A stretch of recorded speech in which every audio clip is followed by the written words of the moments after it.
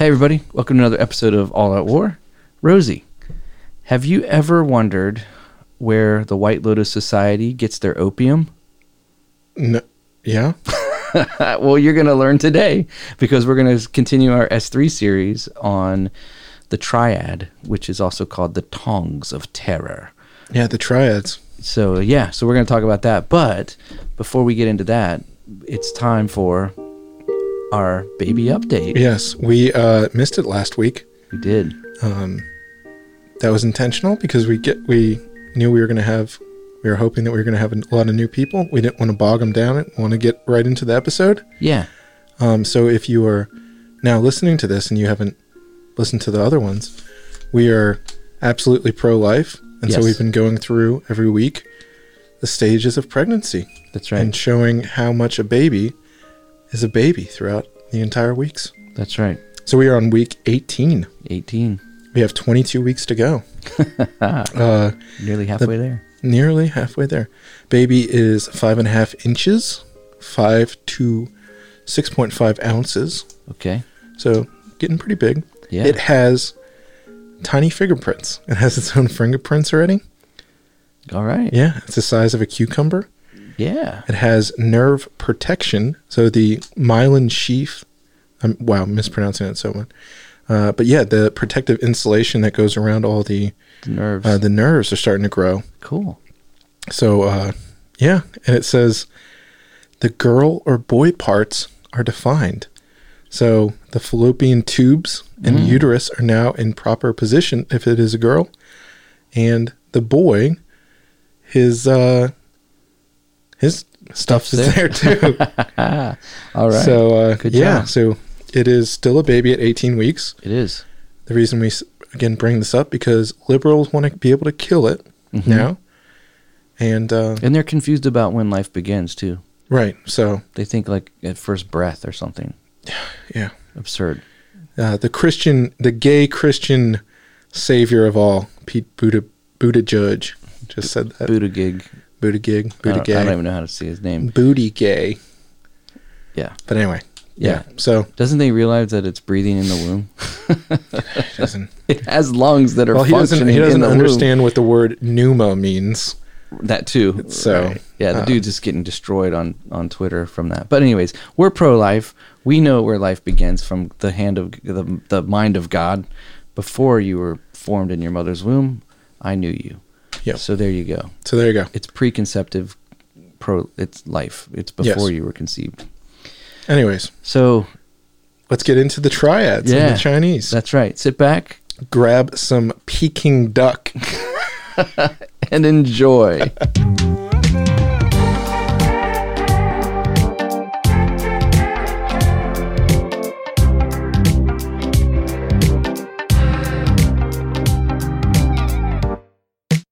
You're listening to the All Out War podcast.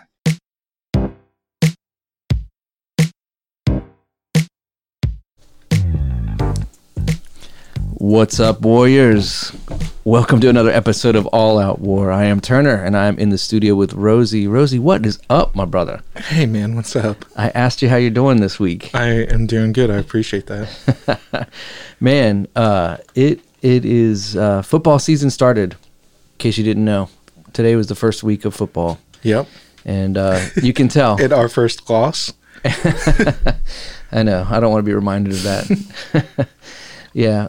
Anyways, yeah. So let's move on. But we had, I just want to reflect for a minute. If you're new to the audience, first of all, I just want to say, hey, new to the podcast, thank you for listening, checking us out. Give us an opportunity.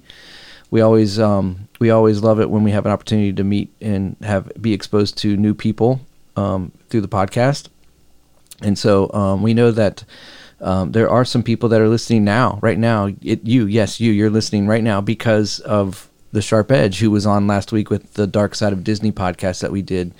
And that was just such a fun podcast to do and have as an interview. And I know that it was an interesting topic when my wife actually put it on when we were in the car yesterday. Yeah. So I was like, that's, she's like, I want to listen to it.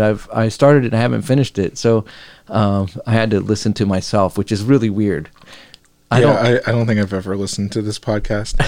You've never listened to one episode? No. I do listen to it for audio quality. You know what I mean? Yeah, Like, I don't like hearing my voice. yeah, I don't either. I hate my voice. But I listen to it to make sure that balances are good and, background music, what we do, and all that kind of stuff is good. Yeah. I don't, and I do listen. I especially listen for this every week. Smoking that sticky green stuff. And unfortunately, we didn't get that last week. We realized that. I know. I don't know how she would have taken that. It probably wouldn't have been well. It would have. Yeah, she would have been. Well, like, she wouldn't have cared, but she wouldn't have cared, but she would have been like, these dudes are weird.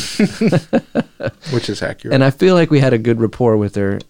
Delightful interview. Awesome article that she wrote. Go check it out if you haven't. still. And she posted her new one about Rico, Yeah, I saw which that.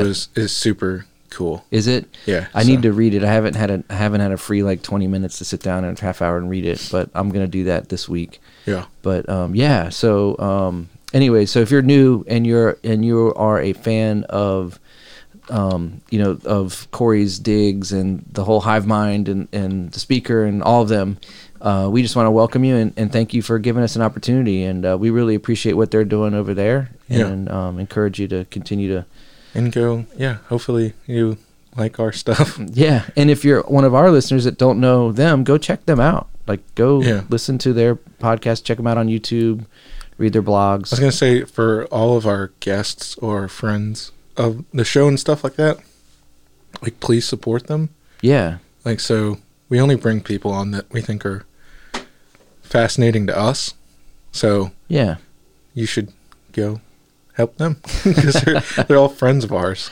Yeah, So. yeah, and so what do you know, man? Oh, hey. Hey, so this is Hey. a interesting story. So during Edward II's reign, there's this guy named John Deydras who claimed that he was actually Edward II. Ooh, And so he came and he was like, I'm the rightful heir to the crown. We were switched at birth, basically. So then he challenged Edward II to a duel, if I remember correctly. He lost it, ooh. and then he claimed his cat told him to do everything. Wait, how do you? I thought it wasn't a duel to the death. I guess not. No, Deydras offered to fight Edward in single-handed combat for the throne. He was arrested. Oh, okay. And then he was tried for sedition, and then he confessed that he made it up, and he blamed his pet cat, and he claimed that it was the devil in disguise that led him astray one day. So then they hung both him and the cat. They hung the cat. Yeah, They euthanized the cat by hanging. yeah, they hung. Can you imagine him sitting there next to the cat? It's on a box. Yeah. It's just sitting there. What's going on, cat? And it's probably innocent, although some people would argue that cats are the devil. There's some people that would go that I have far. black cats, and they're not. They just stand over you at night when you're asleep. You don't They realize do. it. One of them protects me. She watches out. That's cool. She sleeps on the edge of my bed and looks at all the shadow figures, I guess, and the weird stuff, and doesn't do anything, just runs away. It's I don't know what to do for you, man. I can't protect you from this demon. Yeah, I'll just sit on your chest and put my butt in your face. I guess that's her way of protecting me. It's got to go through me first. Oh, man. Yeah, That's a pretty good did you know? yeah. So Wow. So they so did you know that? So an easy way to say it is, did you know that King Edward II hung a cat? that's so cool. Yeah. So Man. So again, no new story. Son of Sam claimed his neighbor's dog told him to do it. Dude, that's true. Yeah, I he forgot He was about making that. that up. Yeah. You want to know an interesting thing? I don't know if I've talked about this before. So the Son of Sam, David Berkowitz. Yeah. So he got arrested in I think it was the 70s. Yeah. And ever since then, I'm pretty sure he always stated that he didn't act alone. That he was part of a cult, basically. Yeah. And so the cult still exists Oh. to this day, but it's not a cult anymore. They opened up a no-kill animal shelter in Utah. Okay. So now there's a cult that was connected to David Berkowitz, son of Sam Killer. Cool. Yeah. And they open and they run a no-kill animal shelter in Utah. What, refresh my memory, how many people did he kill? Was it a I bunch? can't remember. I think like 3 or 4. Okay. Not Not a ton? But he's still considered a serial killer. I think if you kill more than 3 people, you're considered a serial killer. By Yeah. the way, the term serial killer, right? Yeah. He killed 8. He killed 8 people. Yeah, That's so there you pretty go. bad. Yeah. Over how long does it say on there? It was over a summer. Yeah. Wow. Yeah. Summer of 76. 76. Yeah. So wow, I was just a wee lad. My wife and I have been watching that show Mindhunter. Yeah, and it's all about serial killers and stuff. So that's what reminded me of when we were. They interview him in the second season. Yeah, they interviewed him in the first season. Oh, okay. There's a couple. I couldn't remember then. We're almost done with the first season. Cool. But yeah, crazy stories, and they're taking real case information. Yeah. And- I mean, those are real people that Right. interviewed him and stuff. Yeah. Yeah. So. Anyways, that was a good did you well, know. how about moving into criminals, since we're talking about criminals, I Right, guess. yeah. Yeah. So that brings us to our topic. I was trying to make a good segue. Oh, okay. Well, we're going to continue in our Secret Society series, our S3 series. It would just be S3. We're going to continue in our S3. I always get it wrong. Well, I hate, it's like the same thing when people say ATM machines. Yeah. It's not machine, right? Because Yeah, the 'cause- M is machine. Yeah, automated teller machine. Machine. Same thing with DC. When they say DC Comics, Yeah. the C in DC stands for comics. Comics. It's DC stands for Detective Comics. Comics. Yeah. So it's Did you see what I was doing there? It's redundant. Yeah. Like you were saying, automated teller machine. Oh yeah, ATM machine. exactly. So anyways, all right. So we're going to continue in S3. Yeah, there you go. Period. And so this is a group that it's our only one that we've done like Asian in the sense of like Eastern Asia, like Saudi Arabia and Well, that'd be Western Asia. or sorry, Western Asia. You're right. I'm sorry. Yeah, because it's the Far East is what they consider Asia. And hey, cat's out of the bag, the one that's not been hung. And we're going to be talking about our only secret society that we're going to really go through in the series that comes out of Asia, in particular China. So it's a group called the Triads. Yeah, although I would say that some of the other ones have, if you'll remember, some of the teachings of other societies more towards the West did steal from the East. Like Yeah. in their religious Yeah. ideas and stuff. Yeah, they borrowed from some of their philosophies and things Yeah. like that. Yeah, But yeah, we're going to talk about the Triads. the Triads. So it's also Triads, aka the Tongs of Terror, which I kind of like that name. Yeah. It doesn't sound as threatening or as bad. Yeah. It just sounds like the Tongs of Terror. What is this like? The tongs that attack back when your salad tong. All right, whatever. Would you like to?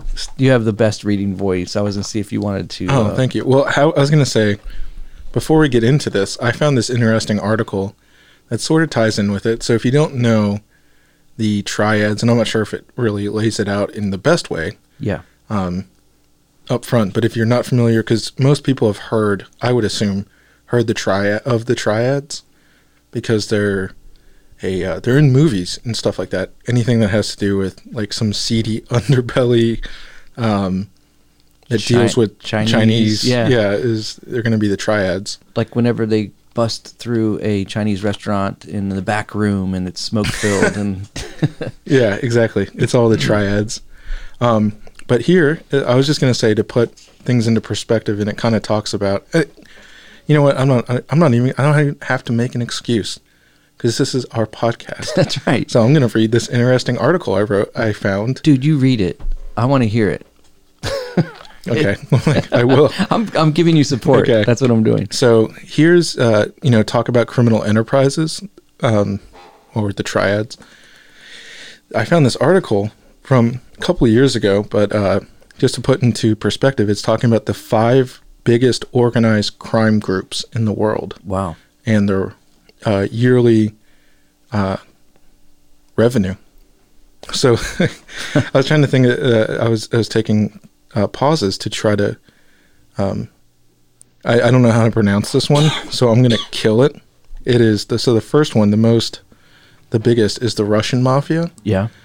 and they're called the Slutsnetskaya I'll give you an A on that. Bratva. They bring in Oh, you had more to it. I'm sorry. I didn't mean to two cut you. words.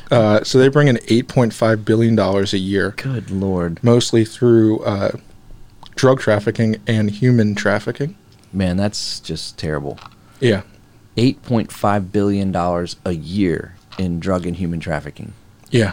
Wow. So this is to kind of put a scope when we talk about this underground gang. They're serious players. Yeah. Eastern European. Yeah, well, I was going to say the triads are, these guys are serious, like crime families, like when we Right. talk about these things. Yeah. Yeah, so how about the second one? I'll just skip over and go through how much these guys bring in. Okay. The Yamaguchi Gumi, which is the Yakuza, Right. which are the Japanese crime syndicate, Okay. I guess, so to speak. The Yakuza term is like a roughly used term, like how we say the mafia Yeah. is. It's a designation for Japanese, though, right? Yeah, so Yakuza. So there's many groups that make up Yakuza, Okay. and one of them is Yamaguchi Gumi. Okay. They bring in $6.6 billion. Gosh. Yeah, It's mostly drugs, right? yeah. So it says here, though, it's interesting. And Ginsu knives. Nice. Yeah. It says, while other East Asian gangs like the Chinese triads, which are a loose conglomeration of criminals bounded together mostly by familiar relations, Yakuza are bound together by elaborate hierarchies, and members once initiated must subvert all other allegiances in favor of the Yakuza. Wow. So it's interesting. So it's a different setup. Yeah. But it sounds a lot like a secret society. Yeah, that's a... Break off from your family. All your allegiances are with us. Yeah. Wow. So the next one is the Camorra. They bring in $4.9 billion. They are in... It's an Italian. Camorra. Is it spelled with a Camorra. C? Yeah. Okay. Italian mafia. Then there's one, the Nadranga Heat. I don't know. some other Italian group. And then the Sinaloa cartel. So the other one brings in $4.5 billion. And the Sinaloa cartel brings in $3 billion a year. $3 billion. And It's you might still have, so much money, though. yeah. And if you might have heard, the Sinaloa, that the leader, we captured him a couple of years ago. Oh, really? Yeah, El Chapo. Oh, is he a Sinaloa? Yeah, he was in charge of Sinaloa. Oh, I did not know that. Yeah. Yeah. So- and they were trying to talk about using his riches to build the wall. Yeah, Ted Cruz introduced a bill that would take all the seized money that they got from him because they seized his bank accounts and everything. And That would have been amazing. they should do that. Yeah, Anyways, they should do that. yeah. So, anyways, And they should take Epstein's money and use it to fight human trafficking. that would be good. I mean, Like initiatives of like task force and like hunt them down, that'd be cool. hang them like cats. Is that going to be the new thing? Hang 'em like cats? Hang them like cats. That'd be a great T-shirt. Yeah.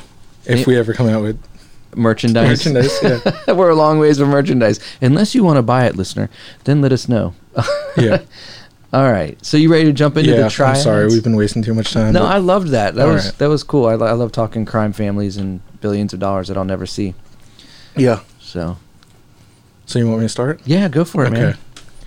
A person who has committed a murder shall conceal himself, cut off some of his hair, and tie the same round his right arm. And when he goes to seek refuge among his brothers, he shall wipe his left eye, and the brotherhood shall provide him with expenses and means of escape. So that was one of the rules of the To Pei Kong secret society among the Chinese, who, of all people, have developed clandestine associations in the ultimate pitch of efficiency. So they'd murder someone, then they would cut off some hair, tie it around their arm, and then they shall wipe their left eye. Yeah, and then I wonder if that's how Left Eye Lopez got her name. Sorry. Was she She murdered someone. We don't know. TLC? Don't go chasing those waterfalls. All right. Anyways, so it says the origins of the Chinese secret societies are almost all legendary. Some are most poetic. Some are most poetical. That doesn't make sense. Most are patriotic. Many are criminal in the usual sense of the word. Inside China itself, they have functioned as resistance movements against the Manchus, as welfare organizations, as espionage networks. The Boxer Rebellion of 1900 was started and maintained by a secret society. That's really interesting. The Boxer Society. The Boxer Rebellion. Boxer Rebellion, yeah. But anyway, so here, again, it's starting to touch into, we already talked about how much money these guys have. Yeah. And that's, I don't want to keep taking breaks from this, but I almost feel like the need to justify while we're talking about this as a secret society. And, but I mean, here, that it had a huge rebellion. The Boxer Rebellion was huge in China. Huge, that eventually led the way, if I'm not mistaken, I might be talking out my butt, that the it turned the whole tide of the dynastic reign and everything like that, and went into more of a governmental. It just completely changed the structure, and I think that's when the not Mao Zedong, but communism really like emerged. Yeah. So these secret societies, maybe some of the other ones we talked about are, kind of more in the dark. Yeah. But these guys have it's just crazy to hear something that they can directly link back to history, overturning governments. Right. And that was one of the tenets of some of these secret societies, is that they were always trying to get influence to affect kings or, officials in the government, pay them off, buy them off, whatever. Yeah. But again, here's another thing just to stop, and they did that. Right. This happens. They literally, happens. A rebellion in 1900. Yeah. All right. So, sorry. The Republican leader, Dr. Sun Yat-sen, worked largely by means of one association, which eventually became the... I'm so bad with Asian pronunciation. Can I say it? Kuomintang. Sorry, I had to. Yeah, it's all right. I was going to say it like that. The Nationalist Party of China. When the Republican government fled to Formosa, the Kuomintang remained and still is the major political party of the Free Chinese. The communists, led by Mao Zedong, were early organized as a secret society. Between the years 1950 and 1960, both of these opposing elements fought to gain control of the tens of millions of overseas Chinese who lived in Malaya, the Philippines, and elsewhere throughout Southeast Asia. So the Communist Party was a secret society. They're evil. Yeah. They're evil. Those commies. Yeah, so my timing was off there, but that's when in Russia, the communists came to power in the early 1910s. Yeah. So, anyways, at the same time, Communist and Free Chinese secret society influence sought to penetrate the communities of Chinese in America, Europe, and Africa. The Formosa government maintained contact with their supporters on the communist mainland through these societies, which the Peeping government still seeks to crush, and which it vilifies frequently in the official press. The Chinese take their secret society seriously. Wow, that was a tongue twister. And there are a few of them who are not members, affiliates, or entitled by hereditary right to membership. The time cannot be foreseen when this type of activity will cease to play a large part in Chinese thought and life. Sorry. The half-crazed... You can't say it. You can't say it. The half-crazed assassin of the Chinese assassin of fiction, the opium den of the Tong. Wait, did you say opium? Smoking that sticky green stuff. Yep. Sorry, it fit in there way better. It did. Yeah. Of the Tong, the kidnapping, gambling dens, and the horrid rituals of initiation are still with us, and they will remain so for a very long time to come. want to take over? Yeah. That's great. So we've already got toppling governments and drug trafficking that they're talking about, man, and crazy initiations. All right. Chinese records of nearly 2,000 years ago tell of the Carnation Painted Eyebrow Society. I think my aunt was in that.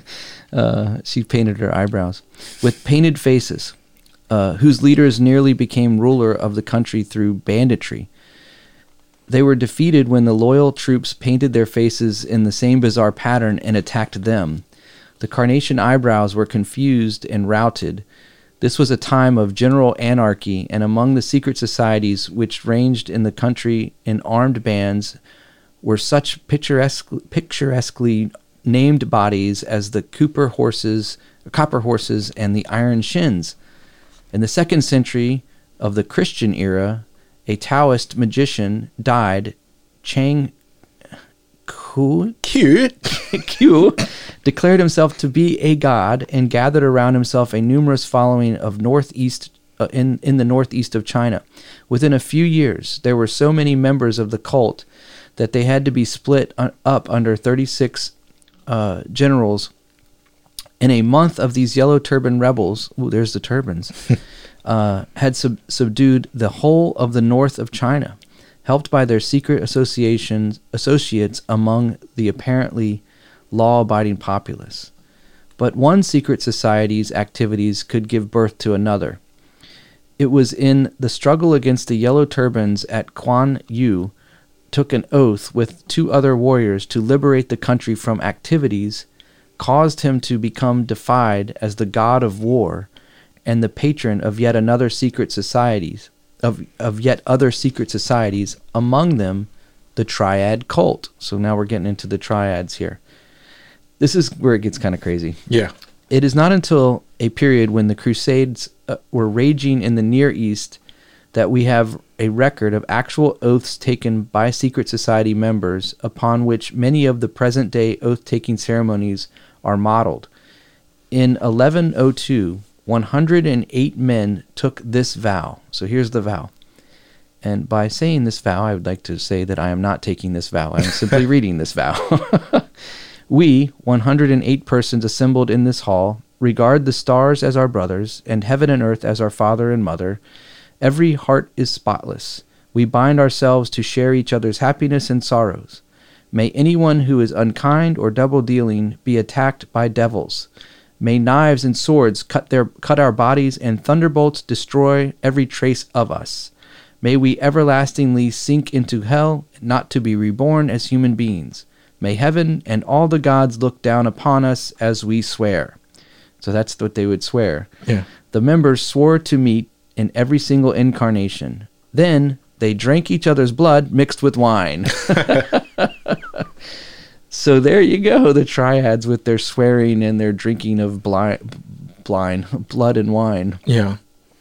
That just doesn't appeal to me. No. But that's back in 1102, and who knows what was going on in their heads. I was going to say, again, and we had kind of touched about, I think maybe during the Disney one, we had talked about this thing of, like, immediately anytime my head goes to like drinking wine in a ceremony or something like that, when it has to do with secret societies. Yeah. Immediately my head goes to, this is communion, mockery of communion. Especially mixing it with blood. Yeah. I mean, that's pretty sacrilegious. Yeah. That's a great point. That's a really great point. Yeah. You want me to keep reading? Yeah. All right. Okay. It was 200 years later that the notorious White Lotus Society was formed. The Mongols had beaten down Chinese resistance, and the fearsome Kublai Khan. Oh, dude, that sounds amazing. The Kublai Khan. Sounds like the Cobra Kai. Yo, you don't know Kublai Khan? I've heard of it. Yeah. Yeah. That just sounds really mean. It is a badass name. They were in full control. A rumor started that a certain omen would herald the liberation of the country. When stirs the one-eyed man of stone, this dynasty will be overthrown. Shortly after the slogan became current, in the mouth of every urchin, a stone image of a one-eyed man was found in the banks of the Yellow River. The White Lotus Society, which had been founded some years earlier, and which perhaps started the one-eyed man rumor, now proclaimed itself destined to liberate the land. The Buddhist Messiah was at hand, said its leaders, and tens of thousands joined them, including 3 powerful bandit chiefs. Now, I just want to stop for just a second there. Yeah. So a rumor came about that there was going to be a stone figure that would be found with one eye. Mm-hmm. And then they find one in a river. And then people band around it saying that this is the Messiah. Yeah. And that is the catalyst for an uprising of thousands of people. Join a secret society around that. How crazy does that sound? I mean, to play devil's advocate, I mean, it's, if it was really a, what am I trying to think of? What's the word? A rumor? A no, tale? not a rumor. The made up? No, the opposite of that. What is Jesus fulfill? Prophecy. Oh, a prophecy. If there really was some prophecy, I mean, I could see that. Or someone just made it after hearing the stone. Well, that's what they were saying. The prophecy, yeah. They're like, that it's the one-eyed man rumor. Perhaps they made it up. Yeah. Well, I'll say, one of these latter claimed royal descent dressed his followers in red turbans. I just have a hard time picturing Chinese men wearing turbans. I'm sorry. Maybe it's me being that's my white privilege showing. It is, dude. That sounds kind of funny to me because you don't hear a lot about Chinese men wearing turbans. You don't. Usually they're Sikhs, and yeah, Arabian and stuff. Yeah. Exactly. So the White Lotus remained active, though not completely successful, for centuries after this. Numerous rebellions and other unsavory undertakings are ascribed to this group. By 1761, the Emperor Qianlong had to issue an edict against the Lotus and the illustrious worthies and White Cloud societies, which were patriotic, anti-Manchu. So the Manchu was the dynasty. Yeah. Family. Who was Fu Manchu? Probably the guy that started it. I don't know enough about Chinese. It's spelled F-U, Manchu. Maybe they were the White Lotus Society. They were the ones that they had that facial hair. Yeah. That, the long mustaches. The Fu Manchu. Yeah, exactly. Yeah. So it said, by 1761, the Emperor Qianlong had to issue an edict against the Lotus and the illustrious worthies and the White Cloud societies, which were patriotic and also semi-criminal organizations. The society worked under the pretense of being a religious sect purporting to cure diseases through incantations. Pretenders supposedly descended from the rightful heirs of the usurped Ming dynasty rose from time to time and were supported by the Lotus organization. This development is important because the Lotus and its descendants, especially the powerful Triad Society, which still exists, are founded upon a royalist and patriotic myth. The eventual object of the society, so runs the teaching, is to restore the Mings, a resolve which appealed to a great number of people who felt themselves to be oppressed. But in the higher degrees of initiation, the secret was revealed to initiates that the word Ming stood for light. This is its literal meaning in Chinese, and the object of the Triad and others was to obtain power over all China for the society, which considered itself as the light. This is why today, with very little likelihood of an imperial Ming restoration, the Triad and other groups can remain in operation and retain their immense power. That's cool. Yeah. I actually knew a lady named Ming, and she worked at a Chinese... I'm not kidding. She owned a Chinese restaurant. Nice. And she was the nicest lady. Yeah. She was really cool. So to know that her name means light is kind of cool. Yeah. Because it's not a bad thing. No. In Russia, light means Svetlana. Really? Yeah. Sweet. Did I have to say that? It means light. Cool. In English, it means light. Light means light. You got it. Startling evidence of the power of the secret societies and their real objective as political and financial power came with the victory of Dr. Sun Yat-sen. In January 1912, Sun was installed as the president of the Chinese Republic. As his first official act as the Republican president, He went to the tombs of the Ming dynasty and in a public ceremony informed the spirits of the imperial Mings that the Manchus had been driven from the country. Dr. Sun, of course, Dr. Sun was, of course, a Christian. That wasn't evident to me. I know. But this action as a member of the Triad Society was one of Chinese religious and secret society importance. All right, so let me interject something here for a second, because I just learned this. Literally, I learned this today. So in Chinese, Chinese are very superstitious. Yeah. And when I learned this today, so this is kind of cool that this fits in.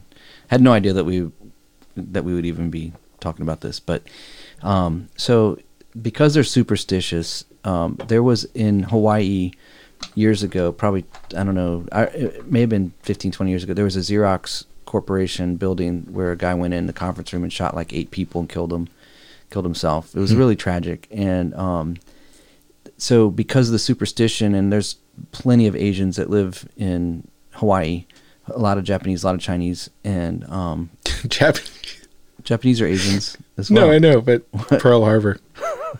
I'm surprised we let them stay. Wow. I'm just kidding. We're a forgiving nation.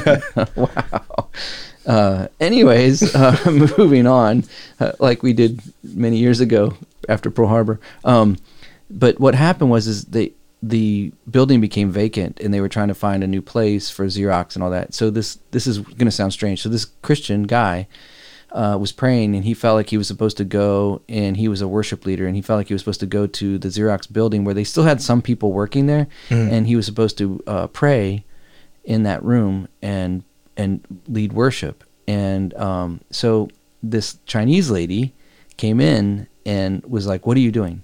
And he's like, "I'm praying and worshiping God." And she goes, "Why?" And he goes, "Because I know that this will agitate the demons that dwell here." And she totally was open to that. And so she totally believed that they were like, demons were still in that conference room, and that, so then the rumor became that this guy was like singing to the demons. Oh, really? to annoy them. And of course you and I, and we have an episode on spiritual warfare, we can talk about that later, but you can go back and listen. But we know that it's not like they're sitting there waiting for him to come and be annoyed by him, and they can leave. They don't have to stay there. Yeah. So anyways, what was interesting to me about this is that this guy would go to the tombs and speak to the spirits of these dead Ming soldiers. Yeah. And so there's like reassure them that their enemies are now eradicated. Yeah. Yeah. So it made me think about that whole thing, how this Chinese woman who her nickname was the Dragon. She was very mean. In the story that this guy told me. So it was interesting that there's still this steeped tradition and superstition that they live by. Yeah. I was going to say, if I happen to die before we eradicate liberalism from America, please go to my gravesite and reassure me that we finally defeated liberalism in America. I would love to do that, but I'll probably go before you. Yeah. Because I'm a lot older than you. That's true. Yeah. So I don't know if I'll be the one. Maybe I'll task it with one of my kids. There you go. Yeah. Well, I'll keep moving on. It has been said that the Triad Society was not derived from that of the White Lotus, but merely used as rituals in some of its history. But there are grounds for supposing that they are in reality one and the same body. The fact that the Lotus men helped to place the first Ming on the throne in the 14th century was somewhat marred by their intervention against the Mings in the 17th. This resulted in the triumph of the Manchus, and this could be the reason why Triad men are not always anxious to be identified with the Lotus. Cool. Towards the end of the 18th century, a White Lotus chief, Liu Chi-he, produced an authentic, quote-unquote, descendant of the Mings as the candidate for the imperial throne.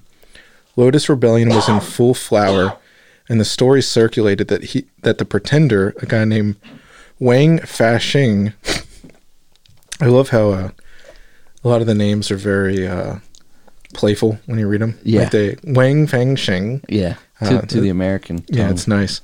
was a genuine royal Ming whom Lu had reared secretly outside China for the Great Day.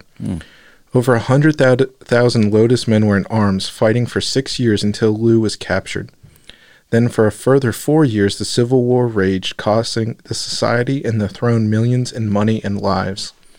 When the revolt was put down, the young pretender disappeared. In 1814, the imperial palace was attacked by what has been described as a coalition of several secret societies. So this is interesting that Coalition. yeah, that they're all banding together to overthrow a common enemy, Yeah. so to speak. Yeah. So these were the White Lotus, the White Feather, the 3 incense sticks. I wouldn't want to be in a gang I know. where it's you're like, oh yeah, we're like the just think of like the motorcycle gangs Right, here. yeah. We're like, oh, they're the Hells Angels. Yeah, well, we're the Banditos, or we're the Outlaws. Who are you guys? We're the kickstands. the kickstands. There's 3 of us. We're the 3 kickstands. Right, yeah. Yo, you trying to get off your bike? Kickstands are important though. Right. You know, like how else are you gonna We're the tire play valves. we're the tire valves.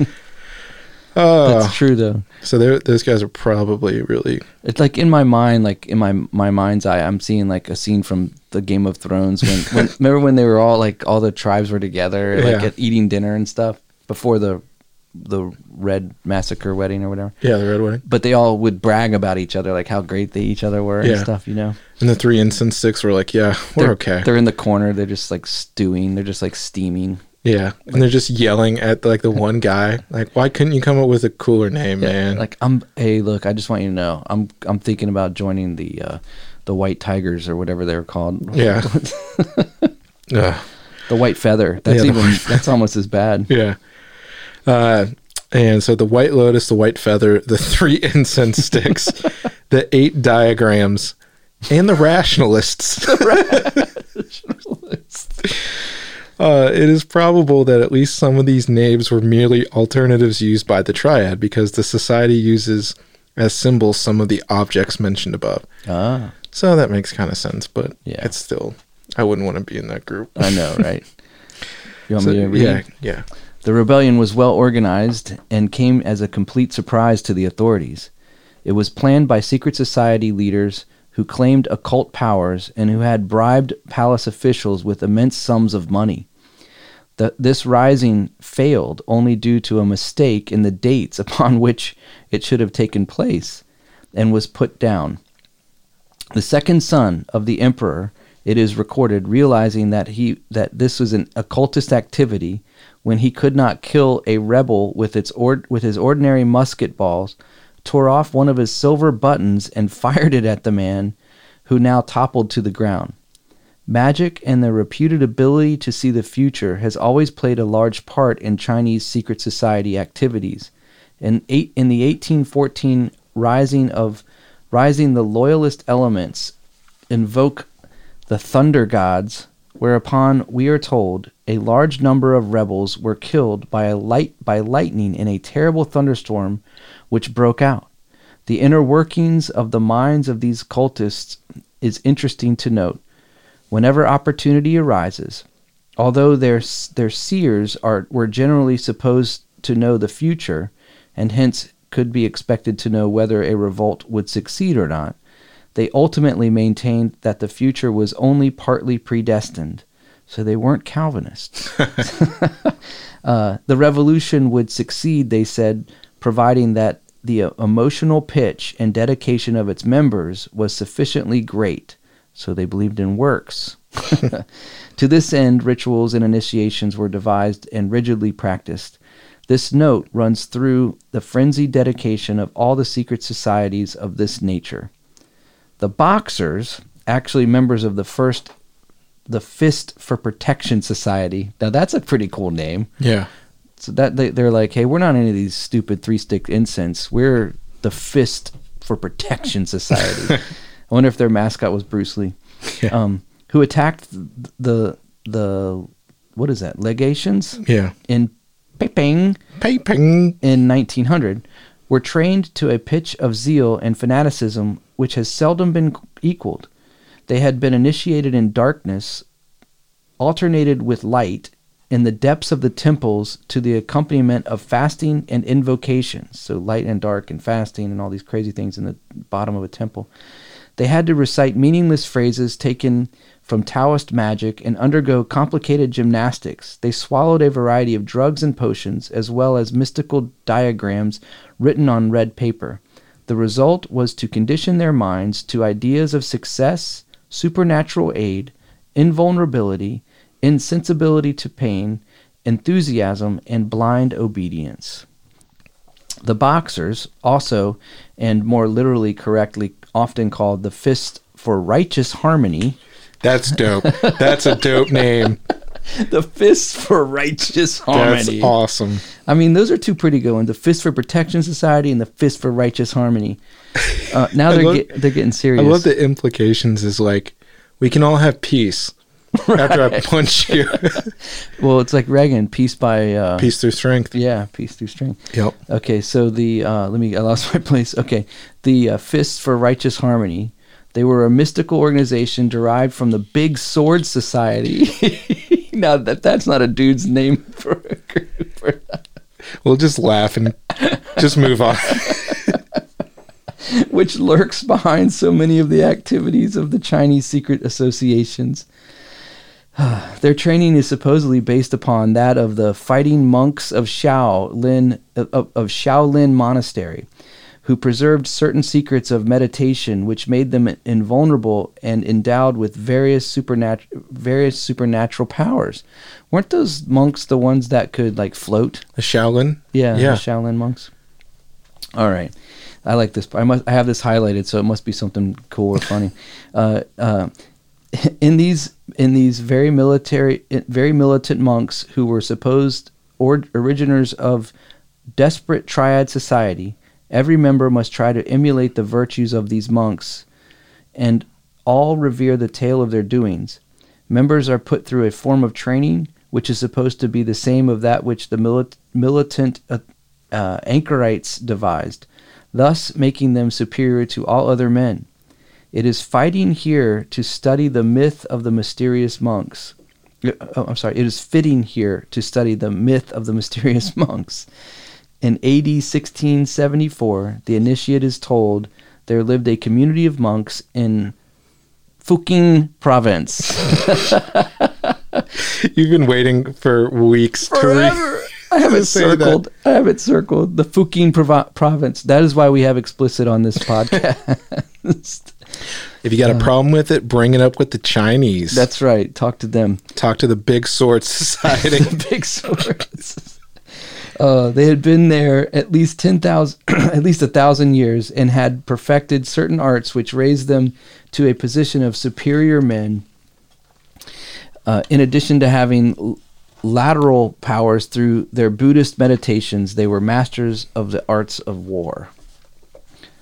So that's cool. It's so now you're getting a it's very interesting that all these secret societies that were this is just super fascinating to me to learn more about, like, because the Asian culture, I'm just going to be very generalized here, is so different from ours. Oh yeah, because it is so ancient, and I was going to say that they're just the priorities are completely different, not in a bad way. It's just the whole mindset is different. Yeah, which makes, like, Americans, it's very difficult to even think of. We can't relate very well. Yeah, we're so individualistic. Right. They're very, and also too, like, one of the things that I remember too being in China was there's a big pressure for like your reputation. Yeah. So, well, I mean, that's why the Chinese social credit system, that's why it's so important, because people actually care what their neighbors think, and, dishonoring was a big thing. But it's just very interesting to talk about that these secret societies, even there, still have the same the same makings up. Yeah, the cores. Of other, like, they have the religious thing, they have the brotherhood, they have these secret teachings, which they're talking about magic and all these other things. But these guys seem so a lot more strict in their religious teachings, Yeah. which is very interesting. And at the same time, it seems like they're much more spiritual people. yeah, You know, like it's more common for like Asians to have a spiritual bent or just a spiritual understanding. yeah, It's just culturally, it's just what they do. In fact, I learned today that Japanese people go through 3 phases typically, and they're born in the Japanese church structure, Yeah. which I forget what it's called. It's shikau or shiku or something like that is what it was called. Then they usually get baptized as Christians or christened, and then they die as Buddhists. And so they have this kind of really open spiritual trajectory. in mind, and just they're very open spiritually. So you can talk to them about Christianity, but they're never going to land on one solely. Right. It's just very hard for them to do that. Yeah. And I was going to say another interesting thing when we were reading about all the these groups and societies, that how it keeps jumping back to like hundreds of years before that, and then talking about how that implicates things today. Yeah. The other thing that's very important and just super fascinating is they have such a they've been around so much longer than us that their sense of time doesn't matter Yeah. in the same way that they do. Like They're long game kind of exactly, mindsets. yeah. They call it like there's this really good book about the Chinese threat today. It's called the 50-Year Marathon. Like the thing with the Chinese is they will they can wait 100 years. You know, Yeah. they have no problem. Like this is talking about years to overthrow dynasties. Right. Like they're working. But the word dynasty alone, right? Right. I mean, 1,000-year reigns of these families, and these guys are plotting for like 50, 70, 100 years. You know, they're not the people that start plans and stuff like that with these societies, the founders of them. Like most of them, I would assume, knew full well that they might not be alive to actually see the fruition of Yeah. their goals, and they're totally okay with that. So it's very fascinating to learn about different societies and the way that they function and structure, and you know, this is very regimented. And Yeah. yeah, By the way, I was just gonna side note there. If you ever go to Fredericksburg, Virginia, there's a Chinese restaurant called Fucking Gourmet. is it spelled the same way? It's spelled the same way, That's and it awesome. makes sense. It's a legit place, Yeah, and we used to make fun of it. We go, Look who at wants? After church, we'd be like, "Who wants to go get China?" I do. Can we go to Fucking Gourmet? And that's what they would say. that's awesome. And it was the only time I could cuss and it'd get away with it. Oh, you're not cussing. No, I'm not. You're right. Yeah. So we don't even have to put this as explicit. No, we don't. All right. All right, so we're talking about the warrior monks. Sorry. Yeah. The brothers initiated and taught those who came to seek knowledge, and their institution became a famous place of religio-military importance. Again, that meshing of religion and war. Very fascinating. A foreign prince had invaded China and inflicted numerous defeats upon the national forces. The emperor had been compelled to call upon the entire nation to help defend the realm. An honored graduate of the Monks Military Academy heard the proclamation and hurried to consult the order. The 128 sages who dwelt there immediately formed themselves into a chivalrous band and hurried to the court. There the emperor received them and accepted their services, raised each one to the ranks of general, and offered whatever men or money they might need. He only asked for food and horses, and, tarrying to only choose a fortunate day, set out to give battle. In under 3 months, and without casualties on their side, the warrior monks completely subdued the enemy, even cutting their way into his country and forcing him to pay tribute. Wow. The emperor was delighted with the victory, and again offered the monks anything that they desired, but they did not want worldly goods. The warlord Discipline, however, who had first thought of bringing the sages into the fight, was showered with presents and given a high military office. Thus far, the myth prepares the mind of the member by glorifying fighting and self-sacrifice, ascribing a high antiquity and religious sanctions to the movement, linking it with imperial commands, and showing the power of dedication and discipline. The actual mystery of how these monks obtain their supernatural powers is reserved for the leaders of the order. So here you go. So they got the myth of these great warlords. And if you want to know the secret, you gotta, to their power, Yeah, you gotta rise up through the ranks. that's right. This esoteric teaching, so to speak. Yeah. To continue the history, the monks were rewarded with a tablet, not an iPad. I'm sorry, this dad joke. They were rewarded with a tablet and scrolls written by the emperor himself. They were personally escorted to the gate by his sublime majesty on their departure. They received a tremendous welcome from the country people of their region, to whom they showed the imperial commendations. These items are important in that they contain slogans which the triad member must memorize and keep before him. On the tablet was inscribed, "Imperial favor, kindness, and honor." The scrolls stated, "First in bravery, matchless heroes," and "It was not by learning that they got to court. Through warlike skill they saw the emperor." Well, these messages convey to the initiate that he need not spend half his life in study before he can distinguish himself. Wow. Now the legend takes an interesting turn.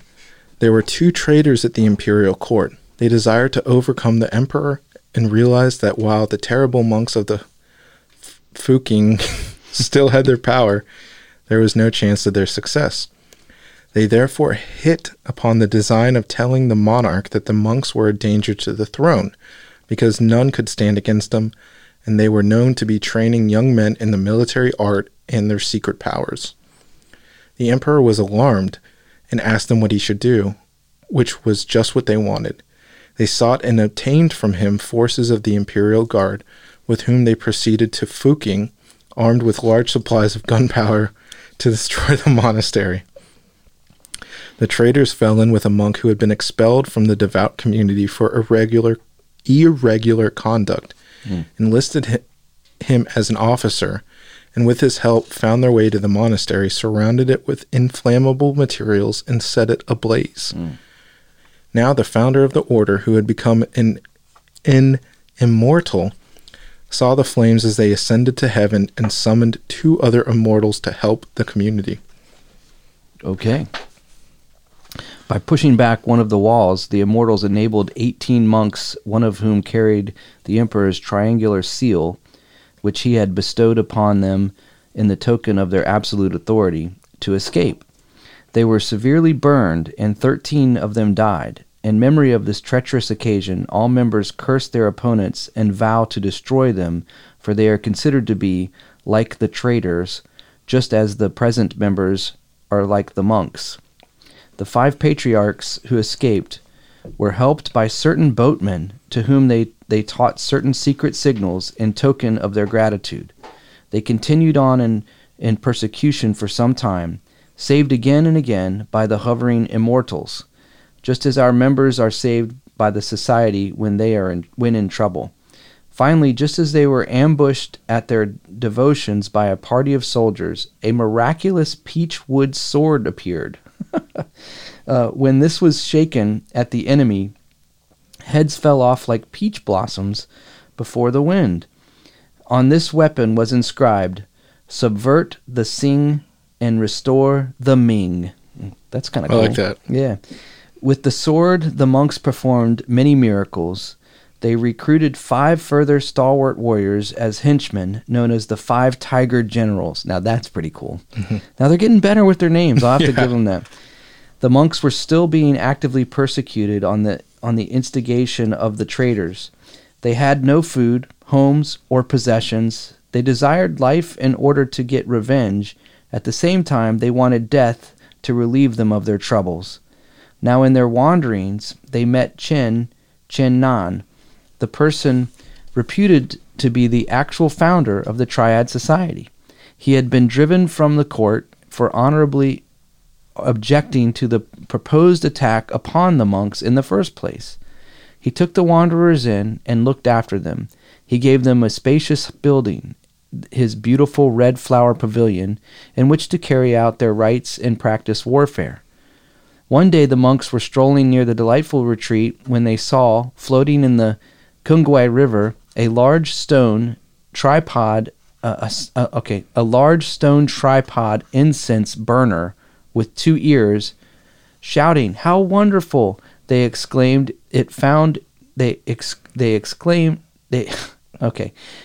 Shouting, "How wonderful!" they examined it, and then found inscribed on the bottom, "Fan Sing Fu Ming," which means defeat Sing and restore Ming. Remember we talked about subvert. that? Yeah, subvert Sing, restore Ming. Okay, this they carried to their altar, where twigs which they placed in it miraculously ignited themselves.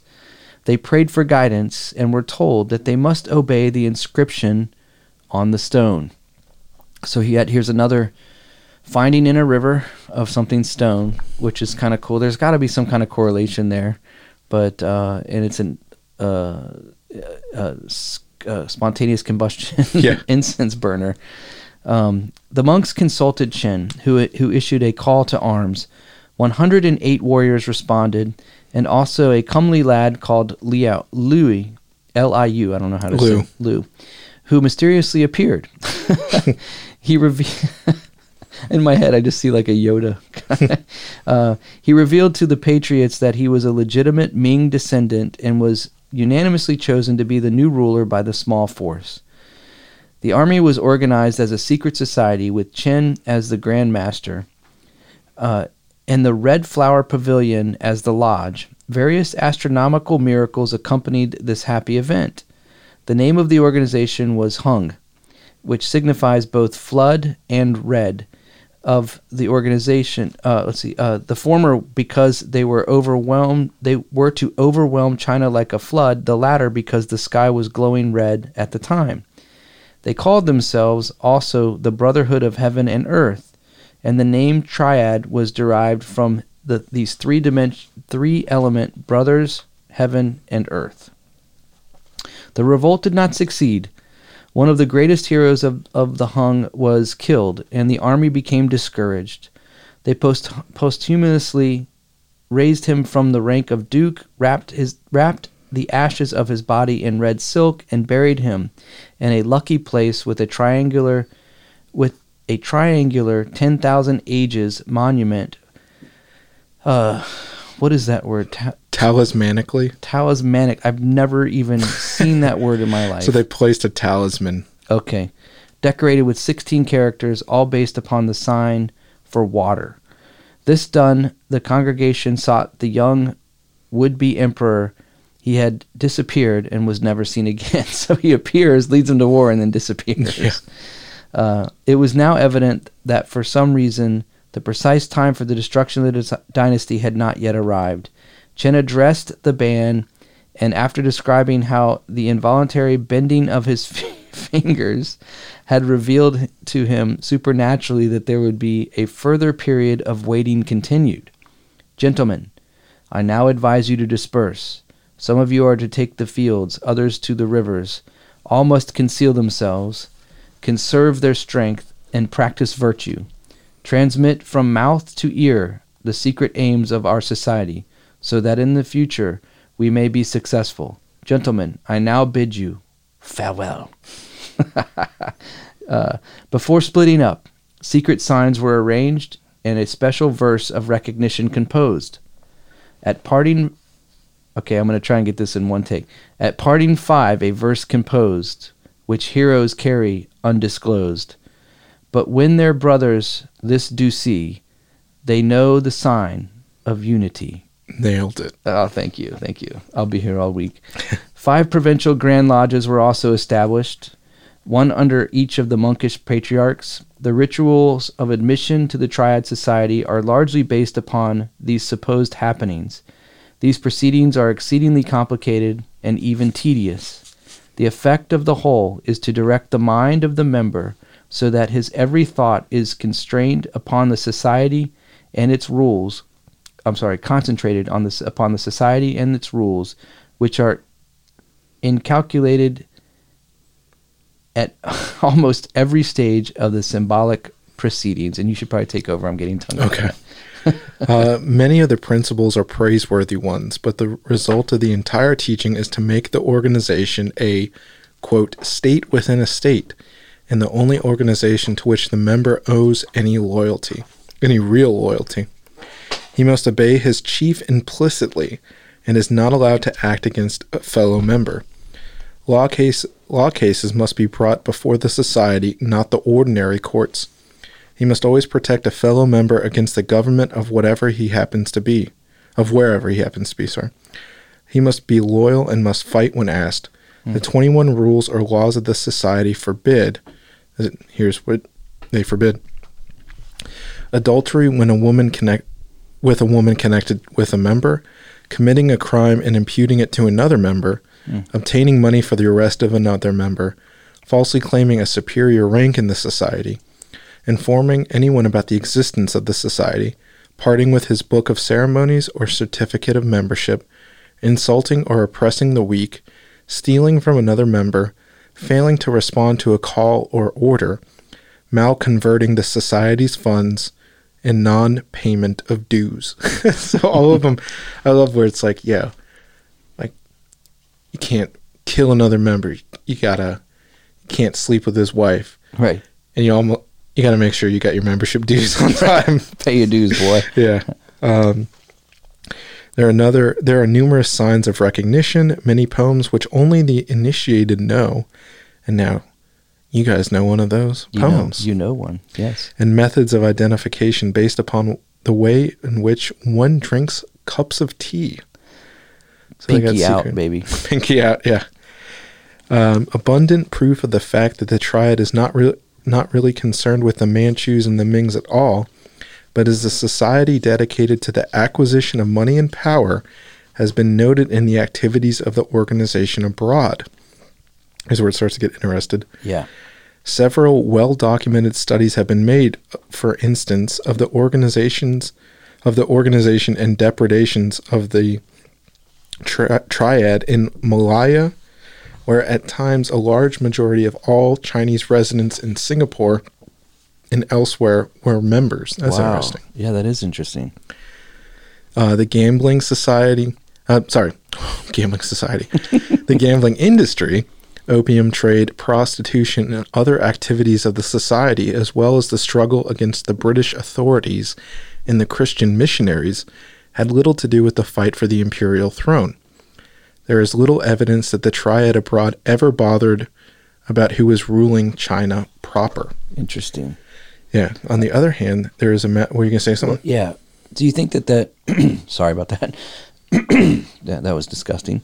Do you think that was mainly because they were finally becoming wealthy and government could be bought off and they just really didn't need the authority over them to give them approval?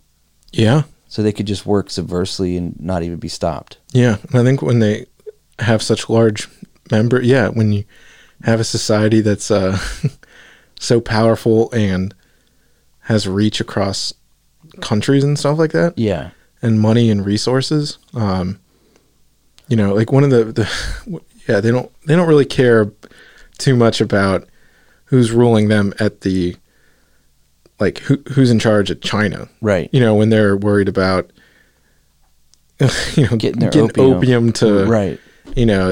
Wherever. And it's interesting because when it was talking about majority of all Chinese residents in Singapore were committed to them, were members. Yeah. It's almost like mafia status. Yeah. Or this is going to be a gross generalization. Yeah. But it's definitely true. Like when you think about current, like a bunch of the ones that I mentioned earlier. Yeah. About like the cartels or whatever. The cartels. So, you look at gangs, we'll just use they call it the DMV, not the Department of Motor Vehicles, but it feels like a cartel. Yeah, DC, yeah, for sure, for real. DC, Maryland, and Northern Virginia. Yeah, that area has the highest concentration of MS-13 gang members in the world. In the world, anywhere. Okay, so and they come out of South America, right? Or Mexico. They're from Honduras or Peru. I can't remember. One of the islands. Honduras. And yeah, so the thing is like most, if you go to an area that is a bad area, at least in like Northern Virginia or anything, Yeah. they're usually MS-13 controlled. Right.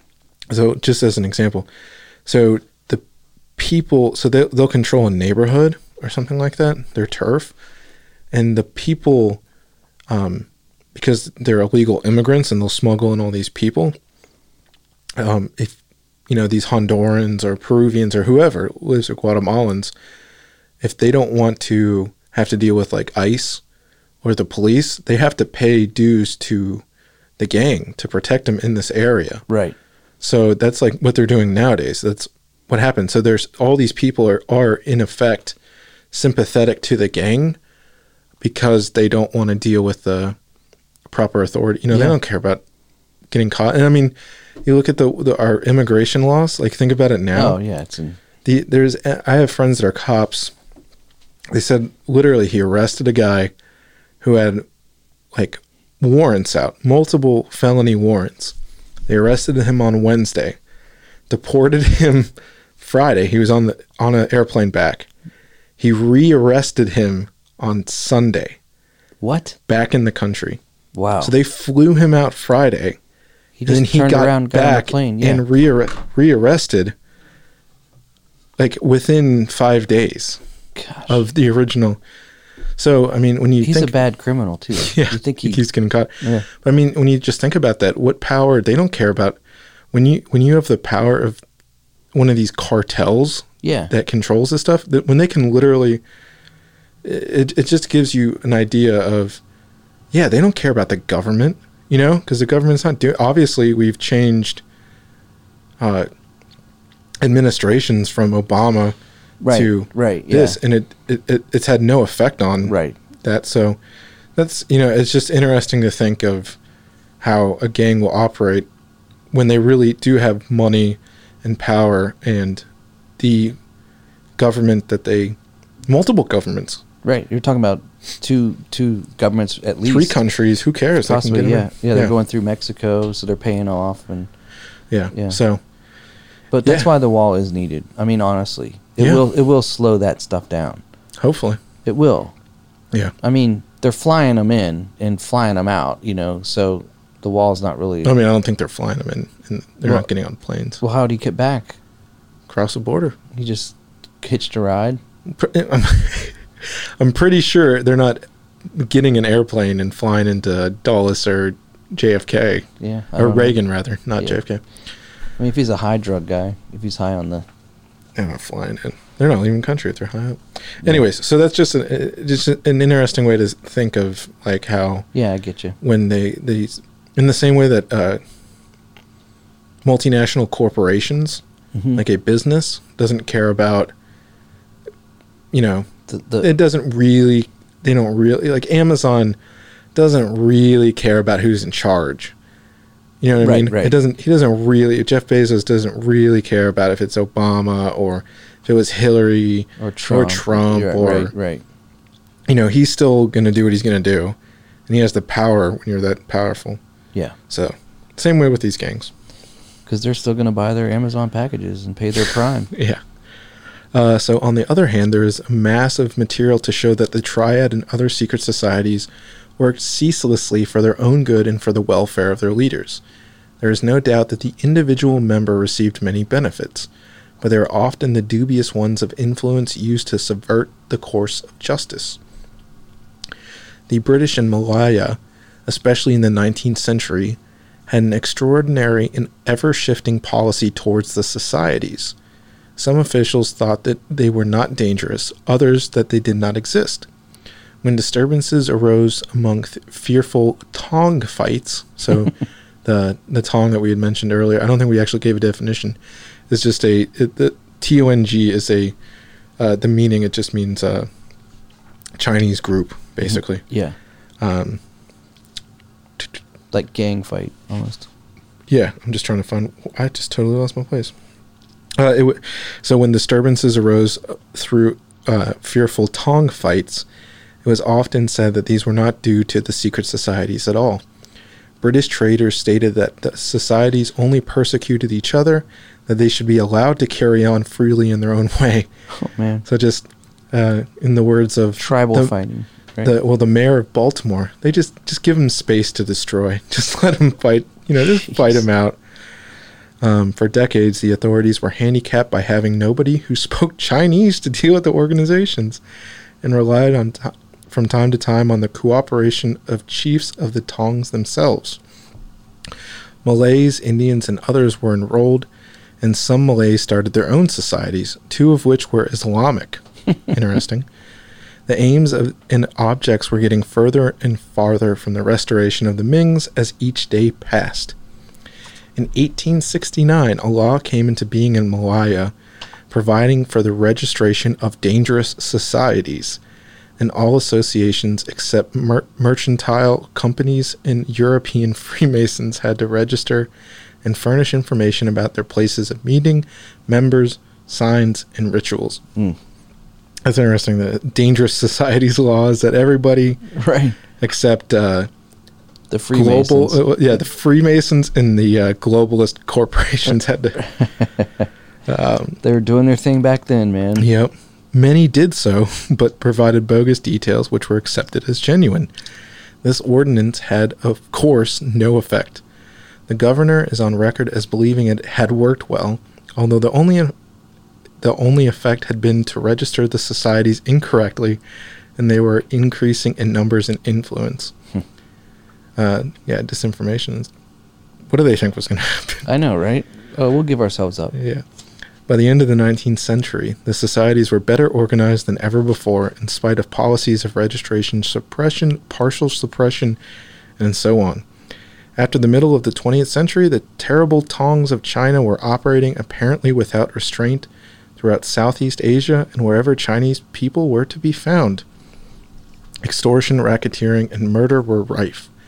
Not even a theory as to how they might be approached, controlled, or suppressed had been produced. In the 1960s, after probably more than 2,000 years of connected villainy, there was no indication that the question would ever be settled. Wow. So that is the origin of the triads, Yeah. and they still exist. So here's the question. Yeah. So they take the long game approach. Mm-hmm. Towards the end there, when we were talking, when you were reading, they were basically saying that the Mings weren't even on the record. It wasn't even on the radar anymore. They didn't even care about the original. Yeah. But do you think in the long term they might return back to that? Like try to get into actual political office? Yeah. Especially with like what's happening in Hong Kong right now. Maybe. I mean, a lot of You think they might get in that? I mean, I'm sure that they would love to overthrow. Yeah. Because I mean, these dynasty monarchist. Like someone is a monarchist that wants royalty. Yeah. Families and stuff like that. Yeah, those people are like super nationalists. Yeah.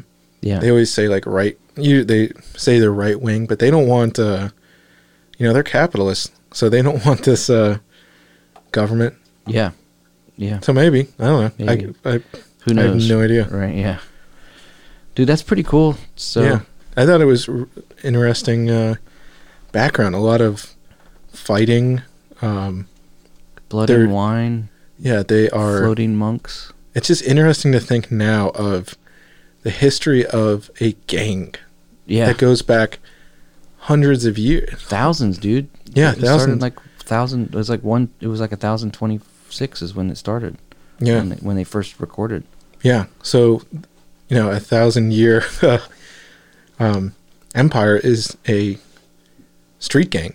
Like at the beginning of the thing, I kind of said you might have heard these guys because they're in Rush Hour. I don't know. Yeah, right. Jackie Chan had to fight against him with Chris Tucker, or something like that. Right. Yeah. But yeah, so it's end of the day. If you didn't like the episode, I don't care. I thought it was super fascinating, and Well, it's timely too because it's more modern. It brings us all the way up to the 60s, and right now, just current events, China is a hotbed right now. There's a lot going on with our relationship, America's relationship economically, and a lot of other things as well. So it's kind of cool to just know, like, these are things, like, this is history for them, as a nation. Yeah, I was gonna say, like, it's really interesting. I know, to kind of talk about China, what I was saying about, like, their view of being able to put aside their individualistic, like, I have to be important, rather than I want my lineage to be important. I want to be an important family, or I want my gang to be to do something important or whatever. Excuse me. Like, I was thinking about, it's really hard to like get Chinese spies even here in the United States, and it's really interesting how they work kind of in the same way. So the Chinese government will have some normal people, some Chinese, I'm trying to think of a name, but I don't want to sound we'll say racist. Russell and Sue, and they'll send Russell and Sue to Harvard, MIT, and he'll get a computer science degree, and she'll get a math degree. I don't know, whatever. And super stereotypical, but they're really good. The Chinese are very smart at the hard sciences. So they go there, and they are in their 23, and they live, and they just grow up in America. Raise a family. Yeah. And then when their kid, who's born in America, is an American, he gets into school, then the Chinese government will come back and say, hey, Sue and Jeff, whatever, the American, the son, the kid, you only came here, you're only in America because we paid your parent, we brought your parents here. You're gonna go, we're gonna pay for it. You're gonna get a computer science degree, then you're gonna go get a job at the NSA, right? And then you're gonna help us be a spy. So they'll send family. And you gotta think about this. And if you don't, send 20 years, they'll die. Your parents will die. Well, I don't think they can really. We'll bring them back. Yeah, we'll kill your extended family left in China. Yeah, but they'll do that. They'll wait a whole generation, right? And then come to the next one who's an American, who, all this stuff, and the parents don't have to do anything. And the bringing shame on your family is so powerful, right? They use it because that would bring shame on his family if he doesn't comply. Yeah, and so that's like a huge, very powerful tool. In the hands in the secret societies as well. Yeah. So pay your dues. Don't.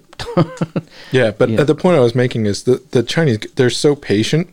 Yeah. That they'll wait 40 years, and they'll wait 50 years for the next generation to be the spy for them. Yeah. So that's where it gets really tricky, because they're American citizen. Yeah. And how does the government deal with this kid that's been born in America? He has an iPhone. It's called treason. That's how the Americans deal with it. Well, yeah, but I mean, how do they catch? It's very difficult. It's very difficult to find a domestic.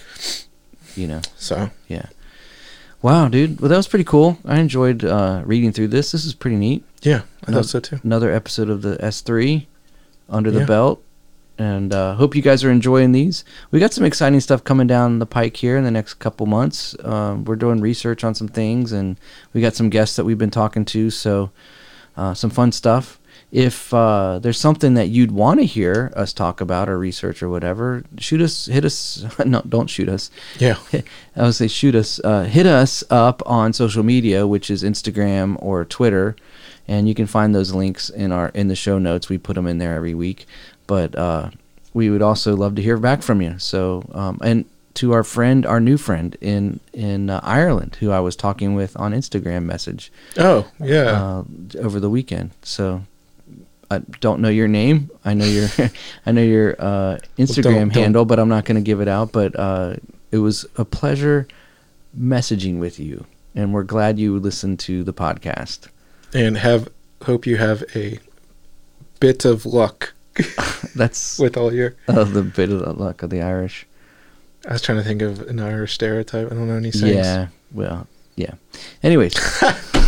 All right, guys. We've offended enough races. We've done our most racial episode ever. Yes. Congratulations. All right, man. All right. It's been awesome. Yes. We will catch you next time on All Out War. Stay hydrated.